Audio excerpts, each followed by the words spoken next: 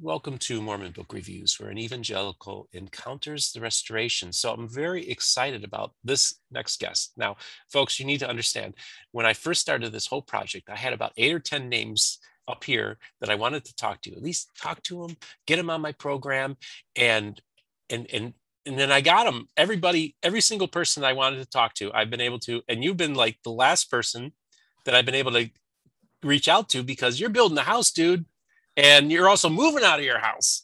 Folks, I want to introduce Yeah. you. My audience knows who you are. I've got a lot of people who are big fans of yours. And just so you know, folks, I'm a fanboy of Rod Meldrum of Firm Foundation. Welcome to the program. Welcome. Thank you, Stephen. Appreciate your having me on here and to be able to share some information. Yes. A So basically, little bit of a story.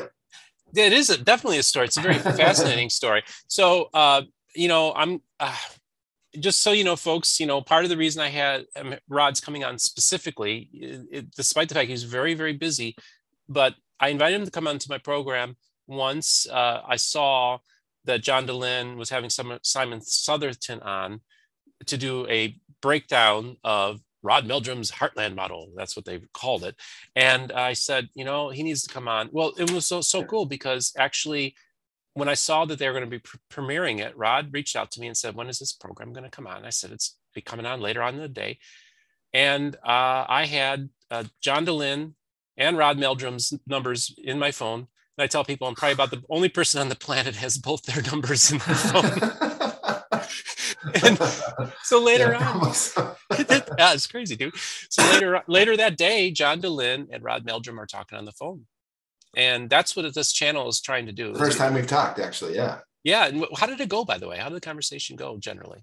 Very cordial, very nice, and no big, no big, things, but we just, had an opportunity to just share a little bit of, some of my thoughts about some things and was able to watch the interview that he did there. So it was good. Well, since you brought it up, we just tell you real quick, Rod Meldrum, Firm Foundation, coming on the program. Rod, let's just start with that interview. Tell me how you thought it went, if you thought you were treated fairly, and also any developments that came as a result of that interview with Simon Southerton. Yeah, well, basically, so the interview with Simon Southerton, I've actually had several different email exchanges and so forth with Simon in the past, and of course he has taken some issue with our DNA, with my initial DNA research involving that, and I think that overall, I think he was fairly trying to articulate his thoughts and feelings and so forth, and of course with John, both of them are I think in the overall camp, but the science has a lot of the answers, and so we have we have, if we go to mainstream science, some of these things don't seem to be working out, but then we have to go back to some of the origins of the science and things like that. But let me just kind of to start off with here. So with Simon, one of the things that he was a plant geneticist. Now, a couple of quick things, just so you know, Stephen and my audience, and that is that I'm not a geneticist. I don't play one on any shows, anything like that, and so I have really no authority to say what I say is somehow important or authoritative in any way, which is why I basically have to go to sources, and the sources that I try to use when it comes down to the gospel basically is the scriptures and prophets and so forth. But when it comes down to the science, the sources are peer-reviewed journals, and so that's one of the things that I know that both Simon Southerton as well as John Dehlin were talking about, and the primary focus was on the haplogroup X DNA type. And those have been kind of following that for the last number of years know that there's an interesting correlation there, and when it comes down to it, there's only 5 founding haplogroups or overall groups in the Americas that that have been accepted as founding groups. And it's interesting because 4 of those are Asiatic groups, and one of those is a Caucasian, or a group that the origins of that DNA type come from the hills of Galilee in Israel.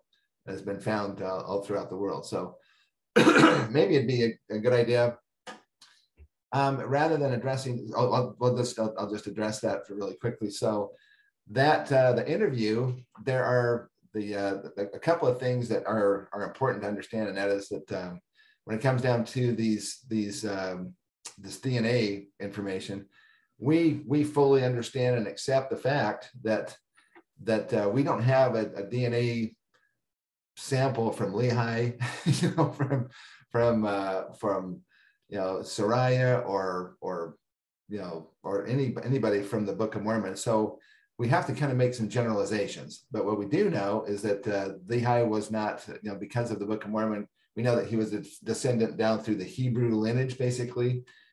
He is not an Asiatic person. He is not an African.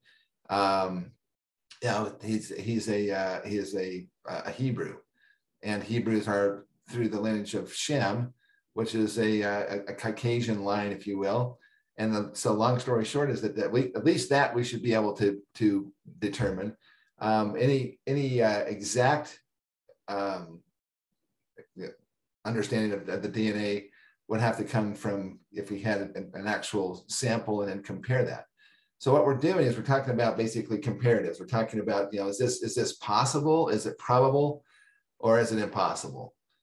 And when it comes down to the Book of Mormon and the Heartland research, my book that I wrote, it's called Rediscovering the Book of Mormon Remnant Through DNA. I talk about that in some detail in the book, about is this something that's impossible? In other words, if the Book of Mormon, if it's a true history, then of real people and places and events, then you would expect to find some level of evidence for that, from archaeology, from linguistics, from numerous different sources, including DNA and genetics. But that's not the only route. So I think probably the preponderance of evidence, the reason why I feel like that maybe kind of going to the 60,000 foot level, is that the Heartland research has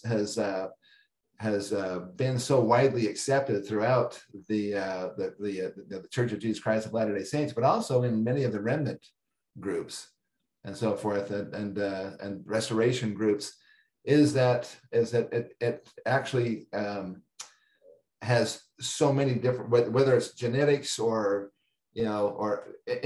almost any different way that you can go about looking at this, from plants and animals, that are mentioned in the Book of Mormon, to climate and culture and Hebrewisms and so forth.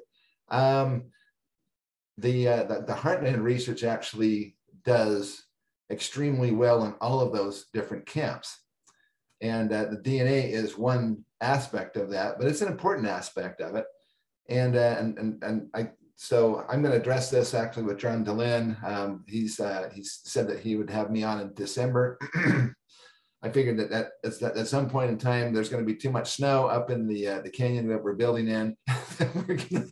we're going to have to stop building at some point in time. So hopefully December will be an opportunity to do that. So I'm planning on going into a lot more depth and detail on the DNA side of that in that interview, where we're going to directly address Simon and so forth. So I think overall, Simon's a very nice individual. He's a nice guy. He's been a little bit harsh, I think, a couple times on me, but that's part of the nature of the game. So you just deal with that. And I hope to be able to address his some of his different understandings. But in order to do so, Stephen, we've got to understand a little bit why I differ. Some people call us, just kind of wild-eyed, crazy, whatever. Mm-hmm. We don't accept the status quo. People have I think, I'm not sure if Thomas Murphy has, but I would imagine that probably Thomas has also considered that we are, just young Earth creationists. And for most people who are in the academic field, that kind of means that essentially we just blindly follow, and we don't really think for ourselves. This idea of an Adam and Eve and a worldwide flood and the creation of the world and so forth, that these things are that we just kind of blindly just accept what the scriptures say, and no matter what the science says, the science says something completely different. I just want to let your audience know that that's not the case. This is not a blind understanding. This is actually from deep research and years and years of study and so forth involving science. And it turns out, and now I'm just going to be straight up with everybody, and that is that, I always try to be that. So I didn't have to, make this exception. But I believe that true science and true religion have to and always will be fully compatible. Would you agree with that? That's a legit worldview that you have there, and I know many people on my side that would make the same. So truth is truth, whether it's true in the scientific realm or if it's true in the in religion and or in the Book of Mormon or whatever. So this is where I probably differ from most, and that is that if there is a difference, a different differentiation, basically, if there is not a correlation between science, what we know from science, and what we know from the true restored gospel based on the scriptures and our best understanding of that. Now, I know that scriptures, have it's easy to misinterpret sometimes scripture, and scripture can be reinterpreted in some ways, but in energetic ways. But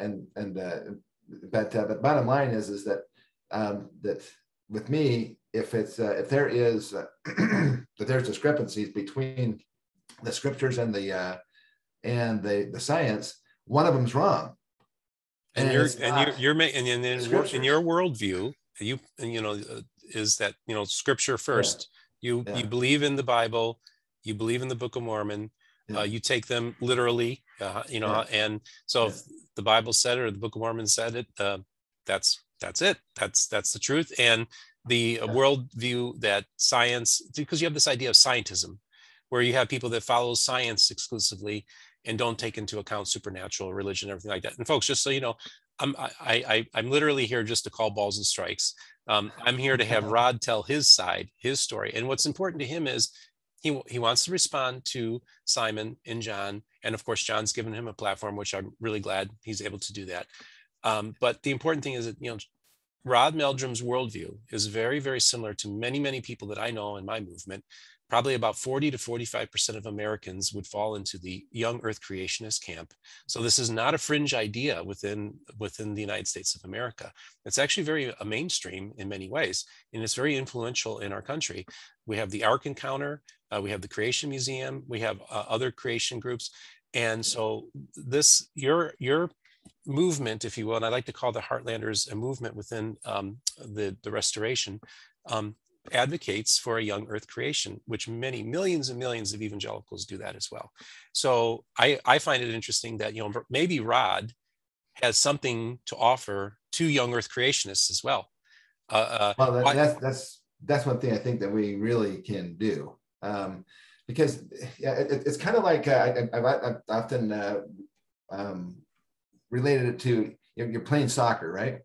And you're on a soccer field, and the entire field is basically elevated towards their goal. So if you're going to play on their field, it's going to be pretty hard for you to ever win a score when the entire field is slanted in their direction. And so you have to basically get on a more level playing field. And that's kind of where maybe it'd be good for your listeners to know a little bit more where we're coming from. When I identify as a young earth creationist, let me qualify that just a little bit, okay? And that is a statement from Joseph Smith, that he said that matter cannot be created or destroyed. It's always existed. So the matter that the earth is made from, or the material that the earth is made from, is, extremely old. Okay, we don't, I don't think as many like I don't know any LDS people who believe in ex nihilo, basically out of nothing. That it just kind of created out of nothing, which is interesting because that's actually what the science believes. If you take a look at the real deal, they actually say that everything came from nothing, and that's not just from, a lot of people don't believe that, and that science actually says that. But maybe I could share just for a second that idea with you. Let me just find it real quick here. But the idea that everything came from nothing, where does that come from? Actually, this is kind of the. Let me open this up here just 1 second here. And while you're opening up that slide, so basically, like the Big Bang, do you believe that the Big Bang happened, or would you say that's creation ex nihilo? That something came from nothing? Well, let me kind of go into this for just a second here, okay, and cool. I'll share this with you here. And so let's see if you can see that now. Yep. Okay. So this is essentially the big picture of modern science, if you want to break it kind of down in that, and that is that humans came from ape-like creatures, which or lower life forms, I should say, which came from still lower life forms like bacteria and so forth, which ultimately came from chemicals, which was the result of the Big Bang, which came from nothing. Now people go, no, wait a minute, Rod. Now, come on. Now, nobody is saying here in science that everything came from nothing. And since I know that there's a lot of people who would scoff at that idea, I thought maybe I better back this one up. Okay, so this idea, the theory of relativity, is where we really get the ideas of chemicals from a Big Bang from nothing. But just in case anybody really questions me on this, this is a book, New York Times best-selling book by Lawrence Krauss. It's called The Universe from Nothing: Why There Is Something Rather Than Nothing. So here's a book that actually talks about it. And in this book, it talks about right here, quantum fluctuations. Let's see if you can see this. Let's see if there we go. Make that a little bit bigger so you can see it. It says quantum fluctuations lead to the creation of tiny universes out of nothing. A few of these reach a critical size, then expand in an inflationary manner, forming galaxy stars, and at least in one case, beings like us. Okay, so isn't this sort of ex nihilo? I mean, this is kind of interesting, right? Mm-hmm. But then somebody might say, well, that guy, he's just kind of a, he's not really the big guns, right? So let's go to the big guns. The guy who was the scientist of the century, according to Time magazine, Stephen Hawking, the guy that was in the wheelchair for a long time. And he wrote this book. It's kind of, it's kind of like his modus operandi. His biggest achievement was this book called The Grand Design, right? And Stephen Hawking. Now, so we're not talking about small potatoes here. We're talking about probably the most, people have called him the most intelligent human being that ever lived, right? And so this is from the page in his book, page 18, and I'll just break it up so you can see it a little bit better. He says, we will describe how M theory may offer answers to the question of creation. According to M theory, ours is not the only universe. Instead, M theory predicts that a great many universes were created out of nothing. Their creation does not require the intervention of some supernatural being or God. Rather, these multiple universes arise naturally from physical law. And my question to you is, how do you have physical law when you don't have any physical? Okay. I mean, most grade school kids understand that you don't get something from nothing. But yet here we are told by the smartest being in the whole universe, apparently from the scientific field, that everything was created out of nothing. So people don't believe me when I tell them that the science says that we came out of nothing, but here it is.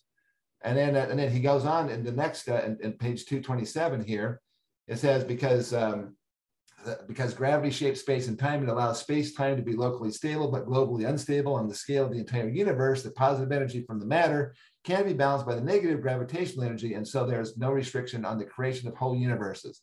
because there is a law like gravity, the universe can and will create itself from nothing in the manner described in chapter 6, which I guess must be one heck of a chapter to explain how everything came from nothing. Since spontaneous creation is the reason there is something rather than nothing, why the universe exists, why we exist, it is not necessary to invoke God to light the blue touch paper and set the universe going. So there we have two examples of science basically saying things that are absolutely preposterous, and yet people buy it. Has science ever been wrong before? I think we all know of numerous examples of science being wrong. So how do we place our faith then in science when science is telling us that everything came from nothing, which is really no different than ex nihilo, that that there was nothing and all of a sudden God just went I don't know whatever he did, and all of a sudden there was the world. Let me ask you a quick question. Yeah.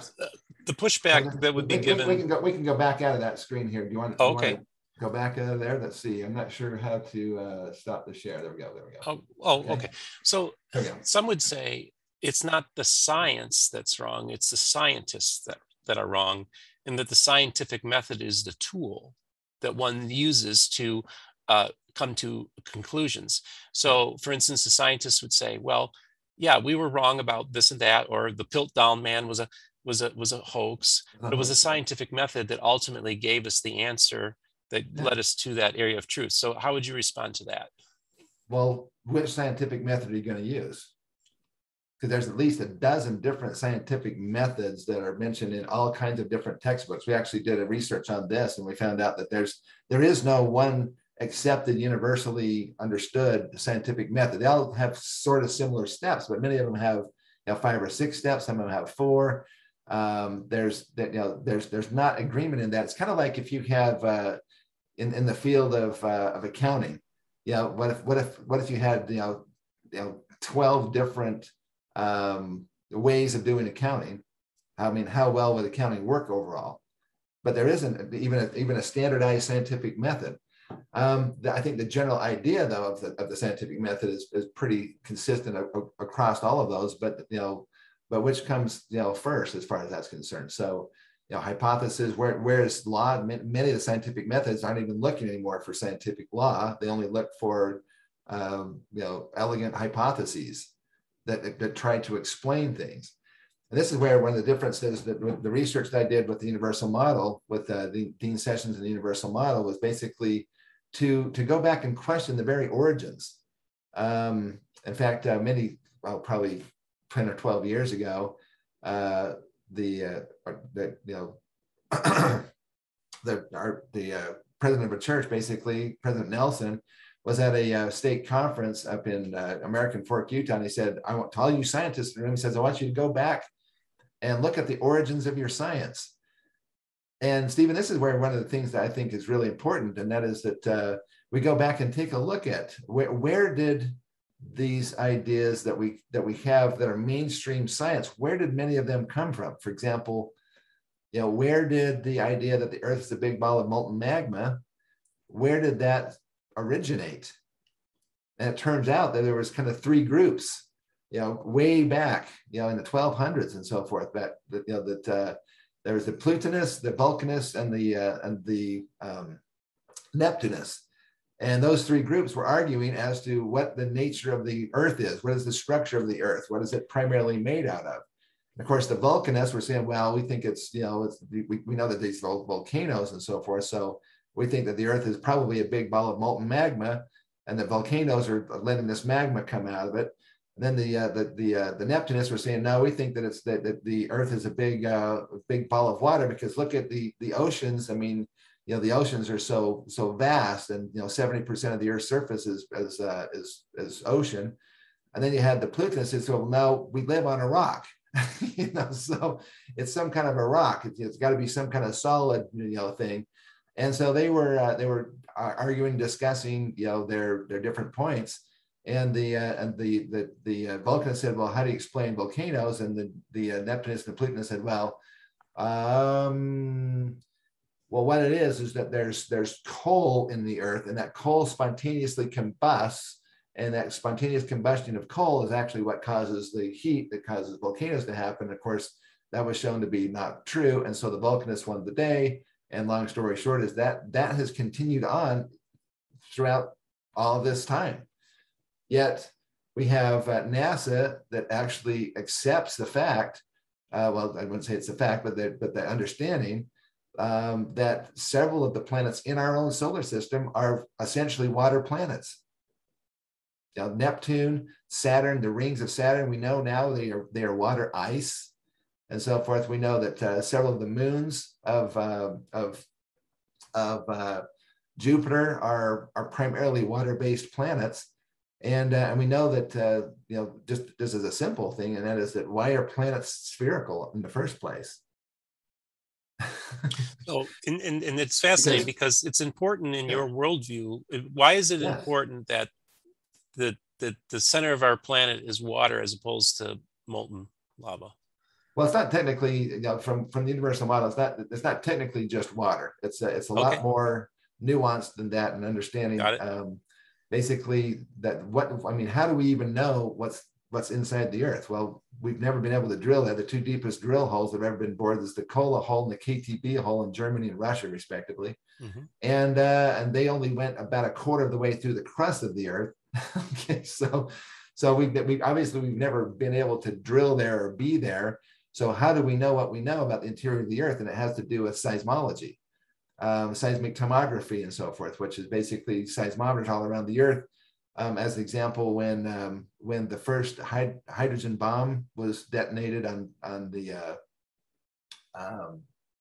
Bikini Atoll, I think it was, it caused seismometers all around the Earth. The Earth literally rang like a bell, they said, for about 5 or 6 days. The explosion was so huge, it blew an entire island off the surface of the planet, basically.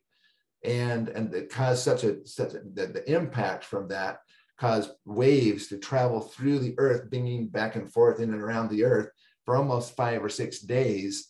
The Earth, it caused all kinds of things within the structure of the Earth. So scientists understand that the Earth is a liquid. They just think it's liquid rocks. But we question, where did the energy come from to melt 8,000 miles of solid rock into a liquid? That takes a tremendous amount of energy. Where did all that energy come from? And if it started off as a big ball of molten magma, why are there oceans? Because the oceans would have been boiled off into space at 3,000 plus degrees, which is what it takes to melt basement rocks of the Earth. The foundational rocks of the Earth, it has to be at least 3,000 plus degrees to do that. There would be no oceans on the Earth. And they say, well, what happened is that when the Earth finally started to cool down, from who knows how this energy happened in the first place, but bottom line, when it started to cool down, then comets started to smash into the Earth, and it was the comets that brought the water later on. Well, it's a nice theory, but there's no evidence for that. Okay, and what we do know is that the Earth is a sphere, and the sphere is the natural shape that you get when you have a liquid in space. So there are like comets and asteroids. Asteroids are in all kinds of weird potato shapes and so forth. They're not round, they're not spherical, but planets are all spherical, and it's because they formed from a liquid. The only question is which liquid is it? Is it liquid rocks or is it liquid water? And water is the most ubiquitous substance in all of the known universe. I mean, no matter where they've looked in space throughout the universe, water is the water molecule is the signature that comes back from the light sources and spectrometry and so forth. Water is basically everywhere in the universe. There's no place that they've ever looked that doesn't have water. So real quick, so the moon is a sphere, Mercury is a sphere. Do you believe that there's water at the core of those bodies? But as far as the core of it, okay, it formed from that. Now, sometimes the water's been driven off. Like, for example, for many years, Mars was thought to be completely a dry planet. Now we know for a fact that it not only has water, it actually has ice on the poles, just like the Earth does. there's been water found on the surface of the moon, basically through new studies and so forth. So are those, do they have water on the surfaces now? Well, of course, most of those are pretty dry, right? But when it comes down to it, though, how did they form? Because rocks don't form in circles, in a sphere. So they had to be either a liquid rocks and then solidified, or they had to be water and then they remain remain in a globe shape. What about gravity? Once a body gets big enough, it creates its own form of gravity. So wouldn't the gravity that also naturally cause a spherical thing, or does it require water? Well, if even gravity, basically, I mean, we have gravity, but yet we still have mountains, right? Mm-hmm. Okay, so gravity isn't going to change solids as far as that's concerned. I mean, it will move the solids into in other words, if you have an asteroid and it's a solid rock, gravity is not going to cause that rock to go spherical. If it's a solid rock, it has to be, have the ability to change its shape. In other words, it has to have some amount of consist. What is that? I'm trying to think of the word. Right. There, but anyway, some kind of consistency. But as far as the Earth being a water planet, we're not talking about just a big ball of water. It's very sophisticated. We know from seismic tomography, for example, that the Earth's core may actually be a single solid crystal. Science says that crystal has to have a density that is basically equal to essentially iron and nickel, or a nickel iron combination. So an iron core of the Earth essentially, and then outside of that, they believe is a liquid outer core, and then you have the mantle, which is about 80% of the actual mass of the Earth, and you have these little teeny crusts on the outside, which is about the thickness of a piece of paper on a basketball-sized Earth. So that doesn't account to very much the crust of the Earth. Well, it turns out that they were able to actually find an anomalous area on that core of the Earth and follow it. And it turns out it was very interesting. There's articles that came out that said that the core is actually rotating faster than the crusts are. Every 600 years, the core will actually make a lap on the crust as far as the rotation. Now that's interesting. But what we're saying is that with, have you ever heard of, most people have never heard of what they call double diamond anvil cell research, which is where they take two diamonds, because they're sufficiently hard to be able to handle the pressures that they're going to put under. They hollow a little bit of the interior of the diamond out, and they put materials in there, put the two diamonds together, and then they mash them with massive amounts of pressure and see what the material does on the inside.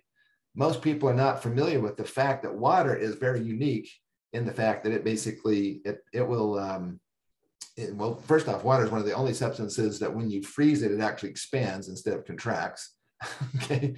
And so that's why, does that. And also water has a high coefficient of volume change when you go from a liquid state to a gaseous state at 1700 to 1. So one gallon of water will turn into 1700 gallons of steam, which is what drives steam locomotives and other kinds of things, right? Mm-hmm. Well, it turns out that they take the water research here, and I'll just make this really quickly and brief. But basically, when they do the water research on this, they take the double diamond anvil cell, put water in it, put under massive amounts of pressure. It turns out that water has at least 13 phases that they call it. So it will compact to a certain point, and then it will actually literally kind of like, if you start off like, let's see if you can see that. There we go. There we go. So it's like this is the water molecule, or the water crystalline structure, I should say. And then when it comes under certain compression, it'll go. That's phase 2, phase 3, 4, 5, 6, 7, 8, 9, 10, 11, 12. By the time you get down to water ice phase 12, it is more dense than iron nickel and more stable at the temperatures and pressures that we believe are in the center of the Earth, which basically means that there could be no iron nickel core of the Earth at all. It could be a gigantic solid ice crystal that is under massive gravitational pressure, which actually is more dense than iron. But that's not something that an average person, I doubt that somebody like like Simon and so forth. Mhm. That I don't think they've done any research based on this double diamond anvil cell stuff. Oh, so now, of course, folks, I told Rod, I said, give the presentation however you want it to go. Probably a lot of you weren't quite expecting it to go to what is at the core of the Earth, but this is a foundational aspect to your worldview as well. And it deals with the science part of the DNA. The science part of the DNA. And of course, Thomas Murphy is going to come on to talk about the anthropological aspects of the Heartland model in response to this video. If there's a geologist out there that would like to come on to maybe talk about his perspective and give his views on what Rod is saying, that's great, because I'm not a geologist, but I want Rod to tell his story. And so we're going to continue. Can I explain why this is important? Absolutely. It's not just about water, but also it's about rocks. Mm-hmm. And the most abundant mineral on the earth is basically quartz. Okay. And quartz-based rocks. In other words, where quartz is a primary constituent of the rock, is what makes up the most of the foundational rocks of the earth. So as a geology standpoint, if you're going to understand how the earth formed, then you got to understand how quartz rocks form. And it turns out that that's actually an interesting aspect. My colleagues and I, the universal model, were able to actually replicate. There's about 20 companies around the world that make quartz crystals for electronics purposes. Basically, quartz has an interesting property called piezoelectricity, which is essentially, if you take a piece of quartz, let's say this glass is quartz. If I take and squeeze that, okay, if it's quartz, it will actually produce electricity. And then we have things like piezoelectric starters on our barbecue grills, and it's used in all kinds of electronics. But it's part of the properties of quartz. Anyway, so the bottom line is that if we're going to understand how the earth formed, we need to understand how quartz rocks form. It turns out that geology does not have all the answers when it comes down to the formation of quartz, but technology does. Okay. There's like I said, about 20 something companies around the world that make quartz crystals. And how do they do that? Well, it went all the way back to World War II. The United States was buying quartz crystals for crystal radio sets. I'm not sure, Stephen, how old you are, but I think you may be old enough to know about crystal radio sets. Not quite, but I read about them. It was kind of before my time too, but but I've studied it anyway. And so the long story short is that these crystal radio sets were being used for communications, and the United States does not have a lot of really pure crystal, at least not at that time. They didn't know about a lot of it. So it's being imported, I think, from Argentina or Brazil or someplace down in South America. And anyway, so they were importing this, and then they cut us off right before World War II. And which means basically no communications if we can't get more quartz. And so they had kind of like a mini Manhattan Project where they put a bunch of money and a bunch of scientists got together and said, we got to figure out how to make quartz crystals. And they ultimately tried to take rocks and melt them in every different kind of way and bring them back to a solid, in numerous different fashions, in different pressures and temperatures and so forth, and try to figure that out. And it never worked. Every time you take quartz and you heat it up and melt it, when it comes back into a solid, it turns into this. It turns into glass. Okay. And glass does not have the piezoelectric properties, even though both quartz and glass are silicon dioxide, basically, materials. Anyway, so so what happened was that they actually figured out that the only way to make actual quartz is the process has to be done in water. And we know what the recipe is, and it's not a secret. Well, it was a secret. Actually, it was top secret for many years. It was considered it's a security thing. A security thing, yeah. I mean, because nobody else could do that. We were the only ones. The United States was the only ones who could make quartz crystals in the laboratory that were identical to natural quartz crystals. And so we were using those instead. And the reason why this is important, as far as from an anthropology standpoint, is because what are dinosaur bones made out of? Well, agate or chert, which are basically quartz-based rocks. So if you're going to understand how dinosaurs formed in the earth, then you have to understand how quartz rocks form. Are you talking about how dinosaur fossils formed? Yeah, dinosaurs Okay. fossils form. Okay. Yeah, Mm-hmm. why we have dinosaur fossils in the earth. I mean, Mm-hmm. that's one of the big reasons why people say, well, the earth is obviously billions of years old, because I mean, look at these dinosaurs and they're not here today, but there actually are dinosaur animals that are still alive today, like the coelacanth fish, basically off of India. They found coelacanth fishes in the fossil record, and those Mm-hmm. fish still exist today. Mm-hmm. You know, there's lots of different insects and so forth that are basically the same. You know, turtles and so forth have been found. You know, some of them are really huge, but there's, you know, there's other fish fossils and so forth that still exist today that were in the fossil record. Anyway, so that brings us to the reason why this is important for anthropology, because it's always assumed that because of if you find bones of an animal and it's been fossilized or petrified, even petrified wood is the same kind of a process. It's assumed that that's between 60 to 80 million years ago that process happened.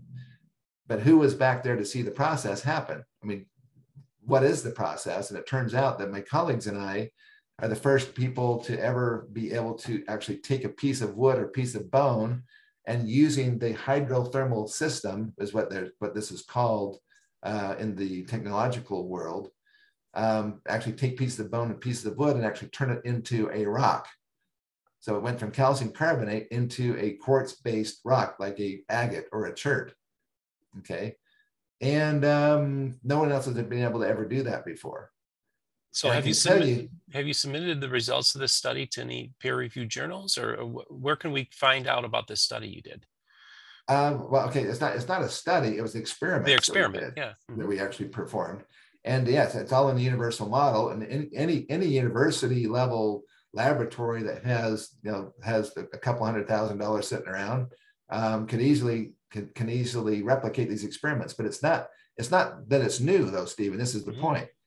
There's companies that do it all day long, every day, and that's how they make their living. They do this, but they don't make petrified wood and petrified bone, because they're trying to get as pure a crystal as they can. So they want to take all the impurities out. We just want to know, how does God do it? Okay. How does nature do it? Nature's not everything perfect in that situation. So yes, they can do that. But not only that, but I also have I met another guy in Tucson, Arizona, the Tucson Rock and Gem Show. He and his colleagues, they're not, I don't know if they're any particular faith. I'm not sure if they're atheist or have faith at all. But I was talking to a guy who is, in regard to dinosaur bones. I can just tell you this though, Stephen, and that it does not take 60 to 80 million years for a dinosaur bone to turn into a rock. It happens in not thousands of, even millions of years, or even thousands of years, or even a year, or even a week, or a month. It happens in hours when the conditions for it are correct. If you have the right recipe, it's kind of like I tell groups all over the world, basically, if you want to make a Mrs. Field cookie, and I give you all the ingredients and give you the exact recipe to make a Mrs. Field cookie, could you do it? And most people say, well, yeah, if I have the recipe and I have the exact stuff, I can do that. And that's the same thing with this. Is once you understand the recipe, you understand how the rocks form. And the rocks of the earth had to form out of water. When I say out of water, meaning precipitating out of solution. So it's not like they're just all of a sudden a rock appears. There's materials in the water that precipitate, and that's what causes the quartz to happen. Anyway, I'm kind of getting off on a little bit of a tangent here, but bottom line is to understand where we're coming from as a faithful young Earth creationist, if you want to call us that. Now, when we say young Earth, we're not talking about 24 hours kind of thing. Okay. We're talking about in our scriptures, we have the idea that Joseph Smith gave that one day to God is 1,000 years to us on this earth, and that each different planet has its own timing system, essentially. So in the same amount of time that it takes for God that lives on a particular planet, which we call which we would like, I would call it a governing planet. That's from the pearl of great price and so forth in our faith. That if he lives on this governing planet, then the same amount of time it takes for his planet to rotate one time on its axis, which is by definition a day, our Earth will have traveled around our sun 1,000 times, which is 1,000 years by definition. Okay, so that's the time scale. So if that's the case, then my personal belief system is that that the Earth was first created spiritually, and that's again from Moses and Abraham in the pearl of great price. But then it was also created then, just like in Genesis, physically, and that physical creation, when God says it was a day or a period, believe that was about 1,000 years each period. So that's about 7,000 years of creation, and it's been about 6,000 years since then. Okay. So the Earth's materials, the rocks that the Earth is created from, could very well be billions of years old, maybe even longer. But the question is when were those rocks formed into the Earth? And that's where we get a lot of restoration people and Latter-day Saints basically believe that the reason why there's dinosaurs on the Earth is because of the fact that not the fact, but they believe that because God basically used leftovers from a previous Earth, yeah. And those dinosaurs were stuck in the rocks of that previous Earth, and basically, so when he put this Earth together, those rocks were there. The only problem is that any scientist or geologist worth their salt can blow that one out of the water by saying, well, basically, if that was the case, then God would have had to take in a previous Earth, taken the plates from that particular Earth, and then place them on this Earth very specifically so that all of the fossils are on the top side of the crust. Also, the previous Earth would have had to have been about the same shape and size as our Earth, because this curvature wouldn't match our Earth if it was a different diameter, as an example. So that wouldn't even work. So why is it that all of the dinosaur fossils and so forth that we find on the Earth are within 200 feet of the current surface of the Earth? 200 to 300 feet down is about as deep as they get. You go into the Grand Canyon, there's not dinosaur fossils down there. There are some other things that have been found, but most of those don't have any fossils in it. In fact, there's hardly any fossils in the Grand Canyon except for the Coconino sandstone layer, which is up at the top. So why is it that all of the fossil layers are on the surface of what is this Earth? It doesn't make sense that this Earth was a previously occupied or using leftovers from a previous Earth. The dinosaurs were here on this Earth, which is part of the reason why I think in the Bible it talks about behemoth, which has a tail like a cedar tree. I mean, what animal is that they're describing? Why is it dragons are mentioned in both the Bible and the Book of Mormon? There are animals and things that have been here. And then this is one of the other big factors that geologists, in fact, we have a number of people who have been professional geologists their entire life. And after having read the universal model information, realize that their entire paradigm is based on a couple of assumptions that are non-tenable.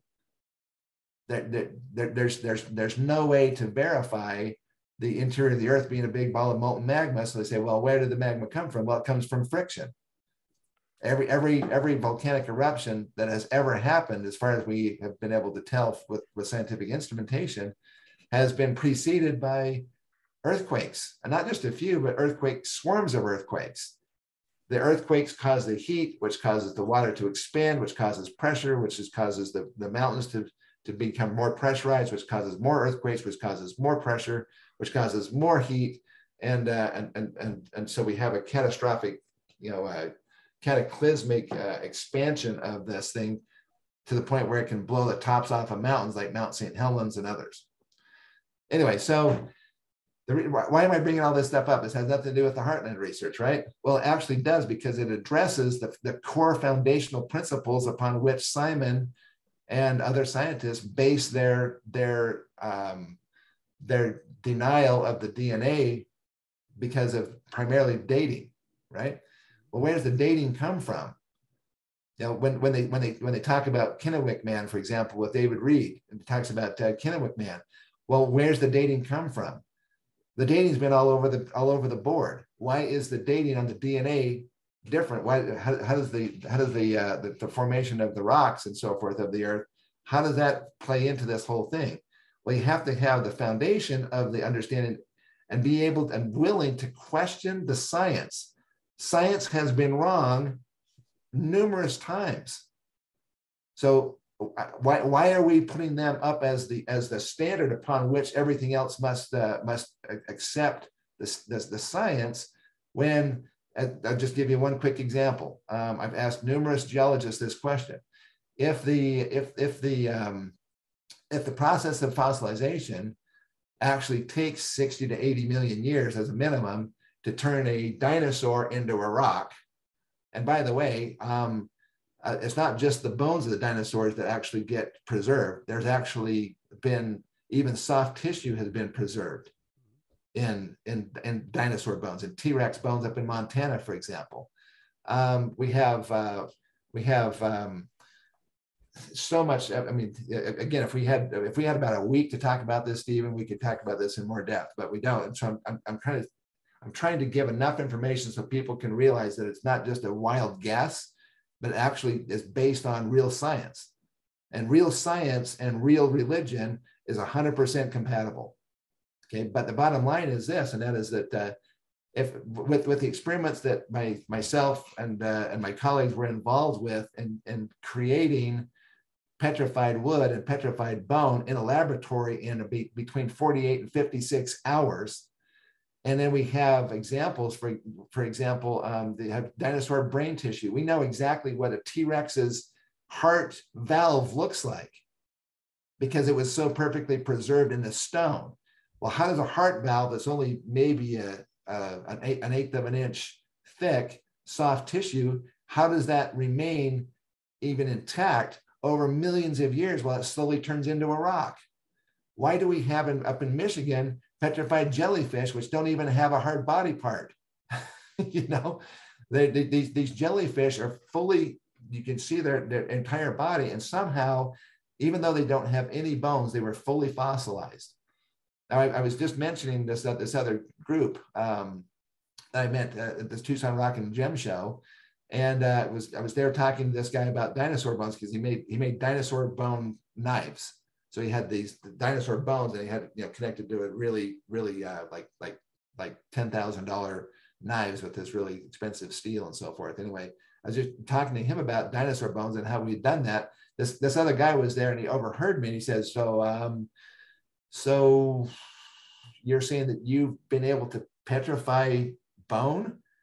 And I said, well, yeah. He says, well, what's your process? He said, well, he said, that's what I do. I said, what do you mean that's what you do? He says, yeah, we've been able to fossilize things. I said, well, what's your process? And he says, well, what's your process? And I said, well, I asked you first. But he was with the University of Bristol. And long story short is that he basically, by taking certain kinds of clay mineral, they would take like a little lizard, and euthanize the lizard, and then put it into this clay, put it into an autoclave about 2,500 pounds per square inch and about 400 or 500 degrees temperature. And in about 5 to 6 hours, he could pull out that piece of clay, and then they'd have to take and break it open just like you would like fish fossils and so forth. And here's that little lizard fully fossilized in the clay in about 5 or 6 hours. And they do thermoluminescence study and so forth on all these kind of different tests that they can do on it. It's identical to modern day, to natural fossils, but only took 5 or 6 hours to do that. Now, are there still soft tissues in that lizard as a result of the process? Well, that's the thing, that the heat causes the fats and everything to desiccate, and actually, so it really, what it is it's like a 2D imprint of the animal. So it's not full petrification. It's what we call, we differentiate between petrification and fossilization. Fossilization is when you basically preserve the animal in material. Petrification is when you turn it into a rock. So this is kind of like, and I'm sorry, I have I have ones I could actually show you, but what I'm talking about, but they were able to do that in just a few minutes in the laboratory, and they know the answer. They said, so what's your process? I said, well, our process is basically a little bit more pressure. They both have to be done in water. In other words, there has to be water in the system to make this work. But ours basically is at 13,000 pounds per square inch pressure at about 400 degrees Celsius, which is what, about 650 degrees Fahrenheit, I guess, somewhere close to that. So it's not really a lot more. We're not melting anything, but basically it has to be done in water in autoclaves. And I can show you pictures of what happened there. But basically, we made the first ever man-made petrified wood. And Stephen, I'm telling you, it does not take millions of years. It happens in hours. And it's not a theoretical, whatever. Any laboratory can do this. Other laboratories are already doing the process. They're just not putting wood in it because they don't want to have all the lignin and the other, the cellulose and so forth that goes along with it in their quartz crystals, which is why they don't do that. They want pure crystals. So when I say this, I guess my point here this morning is making this, and that is that this is not a just accept it on faith about the creation, about Noah's flood and so forth. This is a scientific based information that actually is fully compatible with what we understand to be true from the gospel. And from the creation accounts, we have in the LDS Church, we have we have 3 creation accounts in the scriptures, basically in Genesis, in Abraham, and in Moses. And then we also have in our temple, the endowment ceremony also talks about creation. So I think God wants us to understand something about creation, and we don't have to. People say we're anti-scientific. Actually, it's just the opposite. We are very pro-scientific, but we are anti-establishment science when the establishment science can be shown to be wrong. And let me give you one quick example here, and that is that if the process of fossilization is something that's supposed to take 60 to 80 million years for that to happen, then there should be in the fossil record all kinds of things that are in the process.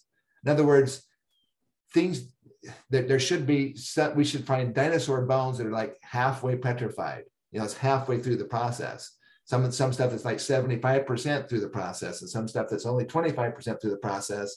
And then you have the stuff that's fully petrified, right? Where's all this stuff in the middle? Stephen, it doesn't exist. There is no, and there should be a lot more of the stuff that's not quite petrified yet than there is the stuff that is fully petrified, because there's been more and more animals as the population of animals has grown on the earth. You should have a lot more animals that are being buried and so forth and being and getting started in the process, right? Where's all the halfway petrified dinosaur bones? Where's all the halfway petrified stuff? It doesn't exist. It's not in the fossil record. It's not in the geology, because it is not a process. Stephen, it's an event. Okay, well, that's interesting. So I have to say, like, I mean, I'm not a geologist, so I'm not an expert, but I think that one of the things I would say is that very few things are fossilized. Right. And so you're only going to find the fully fossilized animals. And then they do say it's a relatively quick process, because basically it has to be in an oxygen deprived environment very quickly for the preservation to happen. So it doesn't necessarily take 60 to 80 million years for the process to occur. It's just that those are what they're saying, that's the age of that fossil. But it's not a million-year process for the. Yeah, but nobody's saying that there was fossils that were made. Now, there is one exception to that, and that is at the bottom of oceanic trenches and hydrothermal vent systems, like the black smokers and white smokers that you find with superheated water coming out at the bottom of the oceanic trenches, like the Marianas Trench. Mm-hmm. That is the only place where active fossilization is happening. Mm-hmm. Where does the pressure come from? Where does the 13,000 pounds per square inch pressure come from if you're on the surface of the earth? Well, it turns out, Stephen, this is just a gee whiz moment here for a second, but it turns out that 30,000 feet of water is at 13,000 pounds per square inch pressure at the bottom of that column of water. Mount Everest is 29,000 feet high. Every ancient history talks about a worldwide deluge, a worldwide flood, right? Whether it's the Popol Vuh or the Torah or the Quran or the Bible or even the Book of Mormon. The Book of Mormon actually doesn't specifically mention that, but it does say this. It says, after the flood waters receded from off the face of this country, it became again a new country. Now, if you understand that Adam and Eve and the Garden of Eden were here in America, basically in the Missouri area, then they're talking about that Noah's flood was over here. We believe, my personal understanding is that Adam and Eve were placed here in the Garden of Eden, which was essentially around the Missouri area, according to Joseph Smith and others that talked about that. Then when Adam's posterity became fully ripened in iniquity, then the earth was cleansed. Noah built the ark here in America. So I think it's kind of interesting that the Ark Encounter is basically in the same general region, probably that the original Ark was built. So, and then it ended up over in the mountains of Ararat over in Turkey. And people said, well, and we have, unfortunately, we have apologetics communities here in the LDS Church that have tried to poo-poo the idea of the Noah's flood. In fact, there was an article that came out about 3 or 4 years ago, written by one of the guys from Fair Mormon and so forth, that talked about the five answers to hard questions about Noah's flood. And he talks about it being a myth. He said the Noah's flood myth. Now, to be fair, he said, well, myth in the sense of, that this is a historical thing. But the fact that he calls it a myth to all the members of the church, that most members of the church would understand myth to be, it's a fairy tale, it's a fantasy, right? And he says, well, there's no geological evidence for a worldwide flood. So in the universal model, we not only give over 60 different evidences of a worldwide deluge, but things geologically speaking that would not be possible if it wasn't for flood events happening, massive flood events happening. But we also have a mechanism for the first time where how the Noah's flood actually could have happened. How do we get 30,000 feet? Now, it's a poor assumption. Okay, I'm going to say Mount Everest was probably not even in existence at the time of Noah's flood. Okay, so the Noah's flood didn't have to be 30,000 feet, but it would be easy to have a 30,000 foot level of water everywhere around the Earth if the Earth is a basically water planet, which NASA already accepts that many planets are. And many moons and so forth and other planets are water planets, water-based planets. So if that's the case, then all it would take is the Earth's rotation rate to slow down by just some small percentage, and the gravity of the Earth would pull the crust of the Earth towards the core, but the Earth is rotating, which means it has centrifugal force, so the heavy materials are being thrown out, right? But gravity is trying to pull it in, so the crusts are in this equilibrium between these two primary forces, gravity and centrifugal force. And we know that centrifugal force is significant because the Earth is actually about 20 miles wider at the equator than it is from the North Pole to the South Pole. And in fact, some planets like Saturn are so that there's so much centrifugal force on Saturn that actually you can see that the planet itself is not perfectly round. It actually is oblate. It's called oblateness. And it's oblate towards where the rings are at. The point basically being that the spinning of the planets actually causes the heavy material to be thrown to the outside.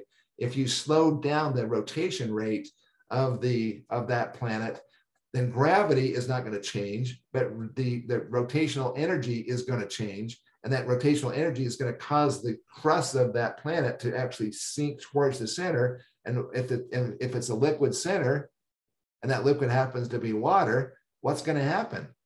The water is going to come on the outside of that crust. And 30,000 feet is a nothing burger when it comes down to an 8,000 mile wide Earth. So I mean, it was you wouldn't be able to see it from space, any difference. So you talk about you and your colleagues. Who's what's the name of the individual that came up with the idea of the universal model, if you don't mind? Dean Sessions. Okay. I talked to some of his people when I was out there last time and have had talked with them briefly. Have you guys taken this work that you've done and submitted it to like anybody at BYU or any geologists for any like peer review? I mean, what you have this model? What's the process of you guys developing the model, and then what kind of peer review structure do you have? I know, just talk a little bit about that.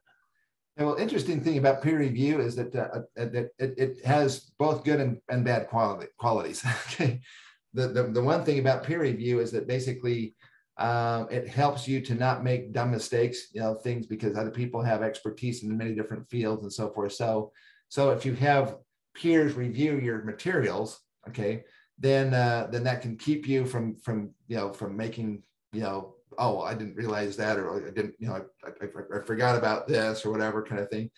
That's the original intent of peer review. But what peer review has become in the academic world is basically conformity.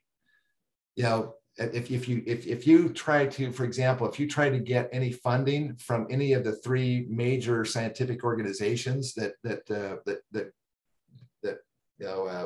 they lobby Congress and they get the money from Congress, basically, from the government, comes through one of these three organizations for almost all scientific stuff. It's the NAS, the National Academy of Sciences, the AAAS, the American Association for the Advancement of Science, and the NSF, which is I call the non-sufficient funds. No, excuse me, it's the National Science Foundation. Anyway, so the NSF, those three organizations channel all of the money that is earmarked for scientific research to all the universities and so forth, right? Now, I think there may be some new ones now. That was a number of years ago when we were doing this research. But by their own admission and their own surveys, they are 95 to 98% atheists that run those organizations. And if you think you're going to get funding for any kind of research that is going to challenge the status quo of these scientific organizations, you're up in the night. You're not going to get funding for that because they're not going to fund something that directly contradicts their particular thing. So in answer to your question, is it peer reviewed? I would say that I'd have to say two things. Yes, it is, because we have over 15,000 peer-reviewed journal articles that we're directly quoting from in the universal model in the 3 volumes. Now, the 3rd volume is not out yet, but the first 2 volumes are. And so in that sense, it's 100% peer-reviewed. But what we're taking is the data from the research and applying a new understanding of the data. And this is where the difference lies. Basically, you have data and then you have interpretation of the data. Sometimes it's hard to distinguish or differentiate between those two, right? But when you take the actual data, the observations that have been made, and then you apply it to the new paradigm, it's absolutely stunning how well the data fits the new ideas of the universal model. And the main reason why I'm bringing up the universal model stuff is because when it comes down to the Heartland research, I was doing the universal model stuff first, and that led me to have a healthy questioning mind about science. What does science really know? I mean, what do we really know about? Did we come from apes and slime? I don't believe that from the standpoint of the scriptures. But now I can tell you that from a DNA standpoint, it doesn't make any sense. I mean, are we closely related to chimps? Yes, we are. We're also closely related to frogs and other animals. God has a way of doing the DNA, and he uses the same building blocks, the building systems and so forth for all the different kinds of life forms that there are in the earth. And similarities does not necessarily make us descendants from them. It's basically, I believe it shows God's hand in using the same kind of building blocks and creating other, all kinds of different animals. And we could go into evolution. Mm-hmm. I'm a firm believer that there is a truth of evolution, and then there's the lie of evolution, the falsehood of evolution. Now, I can tell you that Simon Southerton and Thomas Murphy and so forth, all of these guys are 100% on the evolutionary train. They believe in evolution fully and completely, that we came from lower life forms. I will tell you right up front that not only do I not believe it, but we have the evidence to show that did not happen.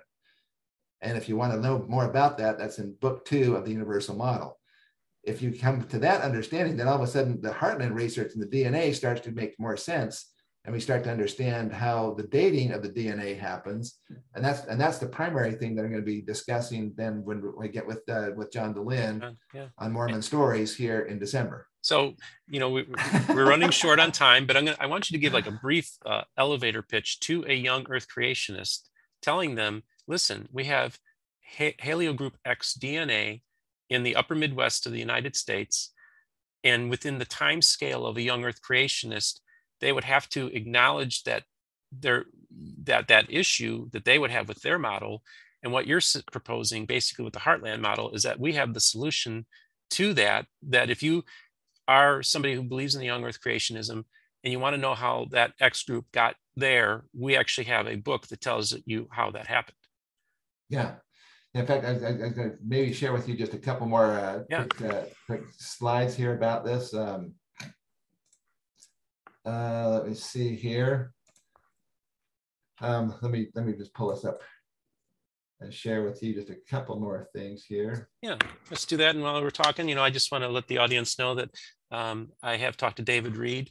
He might be coming on soon to do a Face of a Nephite. That was discussed extensively in the John Dehlin interview. He's also been CCing me his correspondence with John Dehlin, so I'm aware of what's going on with that whole conversation as well. And Rod has the screen up. Okay. So this is from the Israel Central Bureau of Statistics. The Druze are people that reside primarily in Syria, Lebanon, Israel, with a smaller community in Jordan. The Israeli Druze are mostly from Galilee and around Haifa. The Golan Heights, region controlled by Israel but claimed by Syria, is home to about 20,000 Druze. The interesting thing about that is these Druze people have this haplogroup X DNA type. Now, the haplogroup X can be subdivided into two subgroups called haplogroup A and haplogroup XA and XB, basically, or X1 and X2. Anyway, so this is Donald Yates. He is the founder and principal investigator of DNA testing systems out of Tempe, Arizona. He's a Native American, and he also has seen the same situation going on with the DNA stuff. He says, finally, the mystery of haplogroup X was revealed in a very important study by a team under Dr. Schlutz. He determined without any doubt that the origin of haplogroup X was the hills of Galilee in Israel. That was the origin of haplogroup X DNA type, is the hills of Galilee. This is from Evolutionary Anthropology, worldwide distribution of haplogroup X frequencies. You can see it's in the Ojibwe over here in America, and the Orkneys and the Druze populations of Europe and Israel. This is the haplogroup X DNA over in. This is the areas where it's the highest frequency, okay? And you can see it's been in the Mediterranean area there in Israel, and throughout Europe, the haplogroup X DNA is found, but it's also found in the northeastern part of the United States, okay? And up into Canada, okay? So this is the distribution around the world of this. So this would actually lend support, I believe, for the Book of Mormon, but again, it's going to come down to the dating part. The fact that they're both haplogroup X, and it can be argued, I think Hugo Prego would argue that as well. By the way, Hugo Prego is also is a big believer in that we came from lower life forms, and we did not necessarily come from an Adam and Eve, although I think he would probably argue that, well, at some point, human-like animals were finally got to the point where then God basically just took one of them that had evolved and said, okay, now you are Adam and you are Eve, and so forth. I think that's kind of how he kind of feels about it. I personally believe that we were placed here on the earth as humans in the likeness of God. Okay, so that's basically my belief on this. This haplogroup R. Now, the X DNA is a mitochondrial DNA lineage. Then the haplogroup R is a Y chromosomal, the male side. And again, you can see that it basically follows the same pattern here of northeastern America and throughout Europe. Okay, and then this is from PLS1. This is back in 2008. The Druze is a population genetic refugium, talking about how these Druze, because they don't intermarry with outside people, they became an isolated population. It provides a sample snapshot of the genetic landscape of the Near East prior to the modern age. This is the American Journal of Human Genetics in 2002. Greatly reduced mitochondrial DNA diversity in the Jewish populations showed that there was an inward gene flow from the host populations must have been very limited. In other words, Jews don't tend to intermarry with outsiders. So because of that, their population has remained pretty isolated over the course of time. And these are this is BMC Genomics in 2008. Total of 1,179 type 2 diabetes patients were shown the Jewish populations, and they mentioned the 12 most prevalent mitochondrial DNA haplogroups in Ashkenazi Jews. Who are the Ashkenazi Jews? They're the most, the largest Jewish population on the planet is the Ashkenazi Jews. And there we have all the different haplogroups, the 12 different most prevalent mitochondrial DNA haplogroups in these in the Ashkenazi Jews, and X, haplogroup X, is one of those, as you can see in this thing here. So the Ashkenazi Jews, Iraqi, Libyan, Moroccan Jewish populations, they all have the haplogroup X DNA type. Okay. Now the Iraqi Jews, they are real interesting. Okay. The Iraqi Jews are Jews who were born or whose parents or grandparents were born in Iraq, but Jewish tradition places the origin of this community in the exile following the destruction of the first temple in 586 BC. So after Lehi in the Book of Mormon, after he leaves 600 BC, just a few years after that, about 14 years after that, you have the Babylonians came up and took over the southern tribes of Israel, right? And so the southern tribes of Israel, they basically are hauled back to Babylon as slaves, which is today Iraq. So they sequenced 41 individuals, or I think it's 43 individuals from this Iraqi Jewish population. Guess what, Stephen? This is American Journal of Human Genetics. They found that these Iraqi Jews, they have the haplogroup X DNA type, which tells you now that you have National Geographic. Now, is National Geographic a well-accepted scientific publication? Well, I think so. And it says, great surprise, Native Americans have West Eurasian origins. West Eurasian, where's West Eurasia? In the article, it says nearly 1/3 of Native American genes come from West Eurasian people linked to the Middle East, i.e. Israel, and Europe, rather than entirely from East Asians as previously thought, according to a newly sequenced genome. This is in 2013. Okay, now this is where it gets really interesting. This is American Journal of Human Genetics, okay?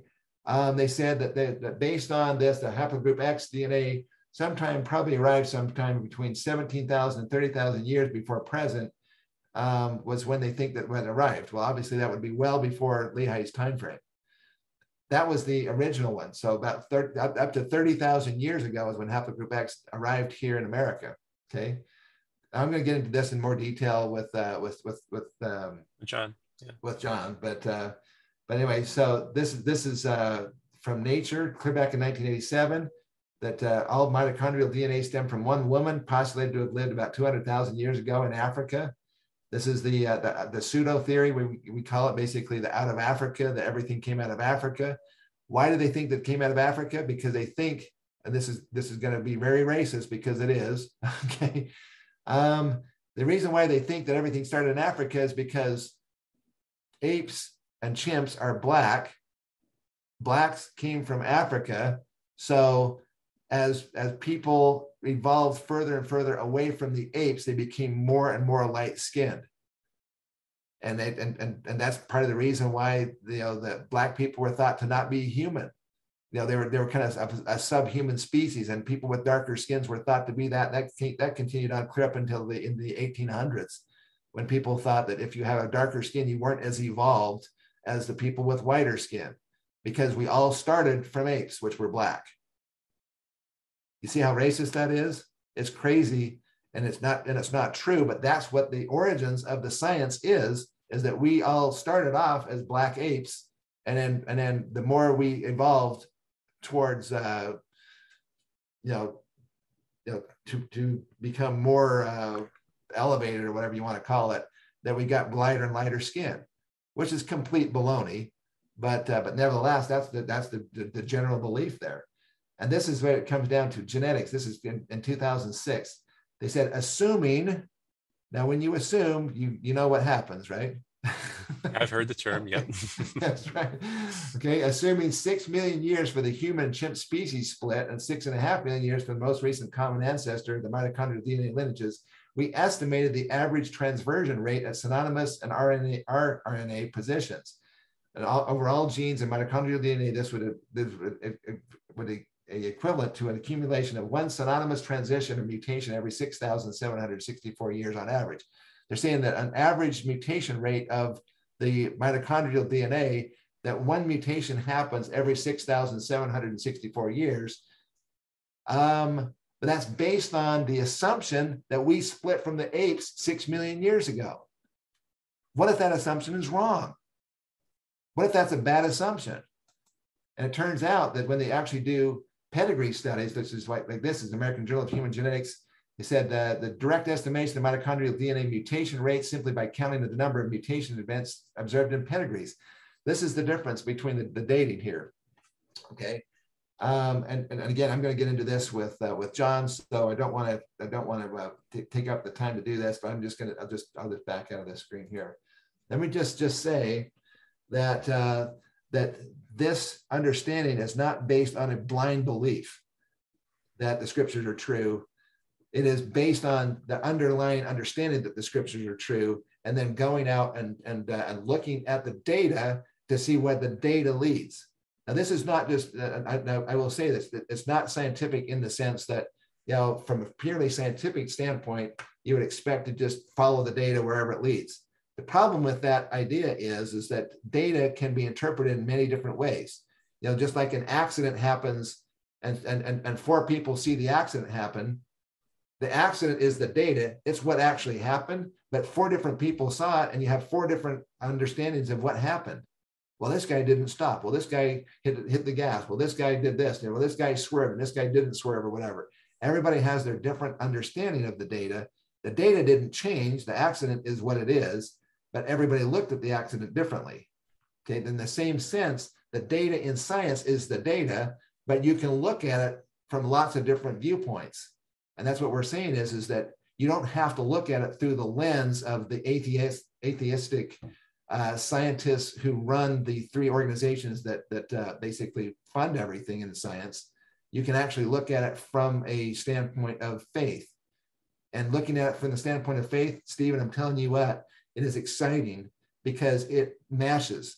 The data actually fits much better the universal model understanding of what we're talking about. And what I find is fascinating is that when you have the admission of Simon Southerton and John and other people who dismiss and actually almost mock and laugh at the universal model research, and both of them admitted that they've never even read it. I mean, I thought Simon's explanation as to why he hasn't read it because, well, it's just too much stuff and it's going down a rabbit hole and all that kind of stuff and so forth. If you just try to get so much stuff that nobody can respond to it and so forth. Well, yeah, because when you're changing all of science, when you're challenging the very foundations upon which science has been built, it is going to change everything.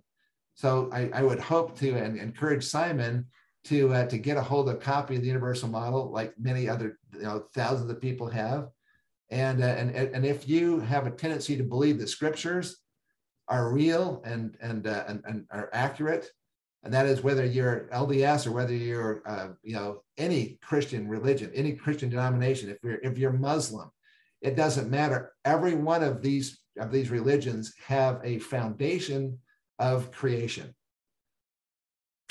And we can give you the scientific evidence behind that will encourage and cause people to go, oh my gosh, this is so awesome. And it's based on, like I said, I mean, I'm not quoting here some rinky-dink journals. These are mainstream scientific journals. Now, is the universal model peer-reviewed? And the answer is yes. There's over 60 different people who are in these different fields who have reviewed it. Okay. Is it peer-reviewed in the scientific journals? And the answer to that is no, because we're using the scientific journals' direct quotes. We don't need to get peer review for their own quotes. So are the 60 people that peer reviewed, do you have that listed of their names and stuff? Each different section of the universal model, we've actually had different people from those different fields that have looked over it and so forth. Is it published? No. There's no published stuff. You're going to have to take it, if you want to go back to, that's the reason why we go back to the original source materials. This is where the sources come from. And you can look up the sources yourself. it's not a lazy man's organization. It's not going to happen. Mm. It took me probably 4 or 5 years to actually come to the understanding that science could be wrong. I mean, how could hundreds of billions of dollars have been spent and tens of thousands of scientists, how could they all be wrong? And yet it's because we are starting with an origin that happened clear back in the 12 and 13 and 1400s and has been perpetuated. And we just keep trying to make that fit. But sometimes it takes a scientific revolution. And if you read about it, if you've studied scientific revolutions, we know that basically at first it's basically just mocked and denied and so forth. First, it's just ignored. Mm-hmm. and then when a certain number of people get on board and say, well, this has some legitimacy to it, then it's basically mocked and it's violently attacked. And then after it handles the attacks and has shown that it can actually deal with a lot of these different things, then it's accepted and embraced, and as if it was always the case. So this is how scientific revolutions happen, and we're about to have one. Okay, well, this is really interesting, folks. One of the reasons I wanted to have Rod on is I've been following his movement for quite a while online, watching on YouTube, and just trying to get an understanding. And actually, it was very helpful when you did a series last year regarding the Book of Mormon, and you had various guests come on, including Jonathan Neville, who that's how I found out about him. I was aware of his book, Moroni's America, and then I reviewed the book and have had him on my program. And I thought, okay, there's something going on here. And then basically, I think the turning point for your movement happened when you showed up on John Dehlin's radar. And now they were mocking you, and now they're saying, we got to now take you seriously.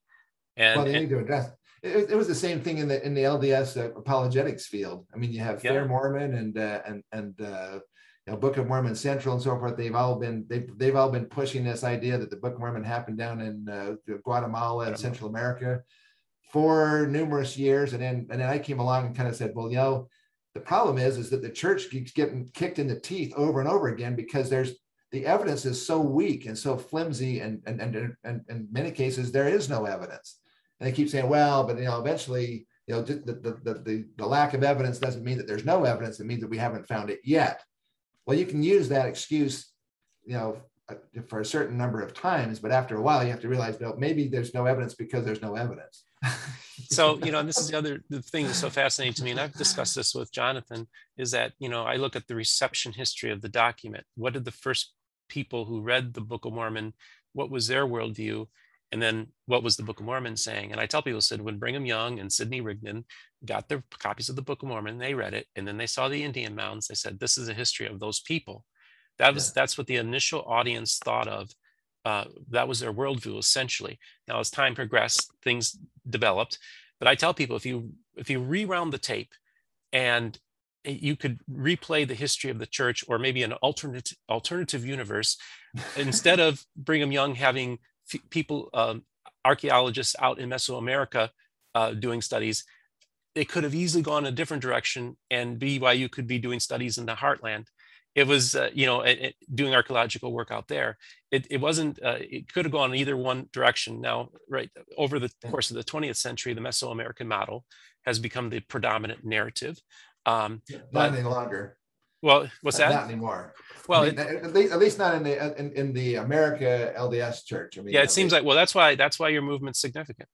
I call you guys a movement, and I think it's something that more and more people are starting to look at.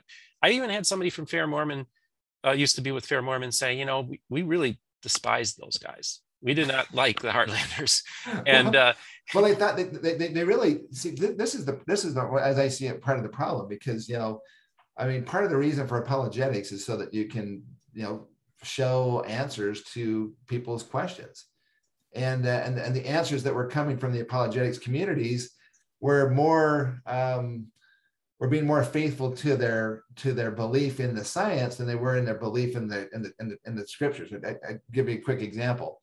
One of the reasons why they say, like, Hugo Prego and so forth have said, well, there's no evidence for or against the Book of Mormon as far as from a DNA standpoint.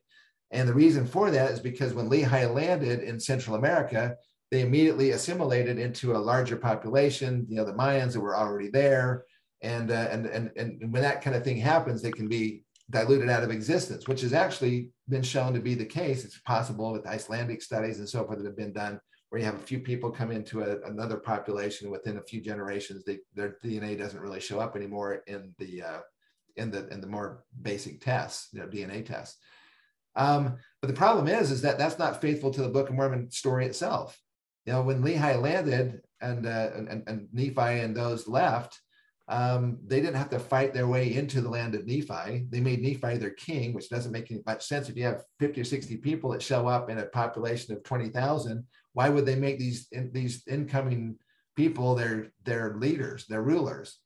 And especially since they have these kind of odd little Hebrew features, like circumcision. Yeah, I mean, okay, all you guys from the new, the population us newcomers are coming in, and now all you men line up for your circumcisions. That's probably not going to go over that well. It doesn't make sense. There's nobody else mentioned in the Book of Mormon that they were fighting off, and yet that's foundational to the idea that their DNA got diluted out of existence in another population. So I know that you are running a little late, and so I don't want to take too much more of your time. Okay. I do appreciate you coming on. I just want everybody to know that Thomas Murphy is going to be coming on. He's going to be watching this video, and I have a feeling while he's watching the video, if he hasn't, he's going to order the Universal Model volumes because he reads everything. And so it will take him a long time. I mean, I don't have one here with me. By the way, the reason why I have a blank background is because we've been selling our house, and you have to stage it. You have to take everything out and act like nobody's living here. Yeah. So I've taken all my bookshelves and all the other stuff. I mean, they're all in trailers and in storage things, and it's just a disaster. And we've been wanting to talk for months, but this whole move has been. I mean, you were supposed to pour your concrete weeks ago, and you're still just did that. Yeah, well, we just did 70 yards of concrete here just like 2 days ago. But anyway, so it's been very busy. But there was something else that you just said that reminded me of trying to mention before we end. We talked about Thomas Murphy, Universal Model Books, and he's going to be responding to this video.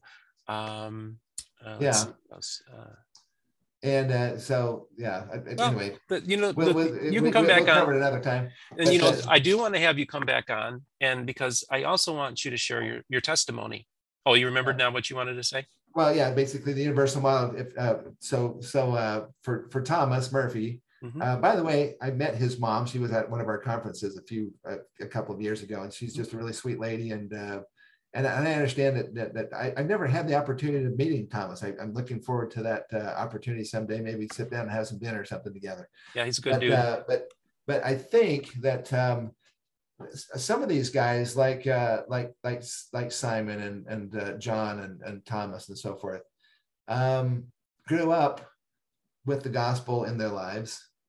And then I think that to some extent, they feel like they have been the rug pulled out from underneath them when the truth comes out about, or when they find out more about science or whatever, and it doesn't match up with what was being told in the scriptures and the prophets and so forth, and so they feel a sense of I was duped. But I hope that they will look at this, and especially with the Universal Model understanding.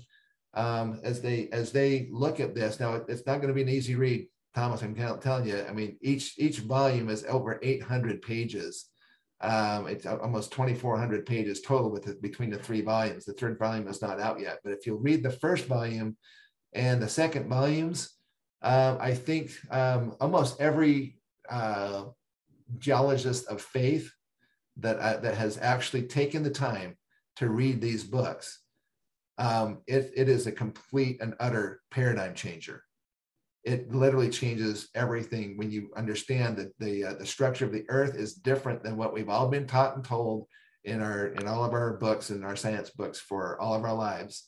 If that's different, then it reminds me of, and I'll kind of close with this here, Stephen, and that is that there was a dream that was talked about in the beginning part of the Book of Mormon that Lehi had of the tree of life.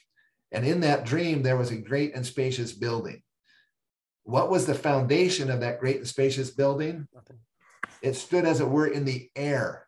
There were, as I kind of visualize this, there were tens of thousands, even millions of people in this magnificent, beautiful building, but it wasn't even real, because real buildings don't float in the air. It's not even connected to reality. It's like a hologram, and all these people are on this massive building in this big, huge hologram, and they're laughing and mocking and pointing at those who have partaken of the fruit. And basically, saying, what idiots are they? And then looking back from the tree at the great and spacious building and going, you're standing in a building that doesn't even have a foundation. What is that? What was that building representing? And if you can understand that all of this science has been built on assumptions that came from back in the 12 and 13 and 1400s, and that has and has been built up to this massive idea. Now people go, well, wait a minute, but we have all these technologies and so forth. Yes, we do have technologies, but the foundations that all these that the science is based on is stuff that we didn't even have seismometers at the time. We didn't have ways of looking at the earth through satellites and GPS. We didn't have so many technologies that have given us the opportunity to study the earth like never before. And yet we're still trying to hold to those old paradigms. It's time to get rid of the old paradigms. Actually, what it's time to is go back to the original paradigms that everybody in humanity and human history knew long before science kind of has taken its toll on faith. Everybody knew that there was an Adam and Eve. Everybody knew that there was a Garden of Eden. Everybody knew that there was a global massive flood, right? And then it was not until later on that science came in and started to cause people to question those belief systems. But every ancient history talks about this stuff. So let's go back to the origins. Let's go back to the original understandings. I'm going on record right here and right now, basically as when I say young Earth creationist, that there's some caveats to that, but I think in general, the Earth is the materials that make up the Earth are billions of years old, but the Earth itself, when it was actually formed, was only done maybe 14,000 years ago. And we have the evidences to show that. We can show how dinosaurs formed in just hours, and how that was a massive event. That event that caused the dinosaur formation to be petrified was the only explanation for that is a worldwide deluge, a flood of worldwide proportions that caused fossils to appear on every continent of the Earth. Anyway, well, Rod, there you go. Okay, well, I want to thank you so much for coming on. I'd like to have you back on one day to tell your story. I think you have a really interesting testimony that I'd like my audience to hear one day. We discussed it briefly when I met you at the Firm Foundation conference, and told you that I just felt like a kinship with you. It's a personal thing that I feel for you. When I say I'm a fan, I'm a fan of you, Rod, and just the kind of person that you are. Oh. But I'm a fan of your faith too. I mean, you're a man of faith. I tell people never follow a person. No, follow the truth, man. People are fallible. People make stupid mistakes. They do dumb things, and including myself. So let's find the truth. Let's find the truth together. And let's have a conversation, a civil conversation together. You and John Dehlin got on the phone together. I'd like for you to have dinner with Thomas Murphy, because I just love that man. I think it's just time that we start talking. And I think that's what the Savior would want us to do. And just remember, we're all created in his image. We are all image bearers. And we need to remind ourselves of that. We all bear his image. And if we can look at each other that way, I think we can have better understanding. So, Rod, thank you so much for coming onto my program. Thank you. I love you, man. Love you too, brother. Hang in there. I've got to take off, but okay. So everybody, like and subscribe. Don't forget to hit the notification button to be informed when the new video is out. Thanks again for coming, Rod, and you get out to that Christmas show. Yes. All right. Take care.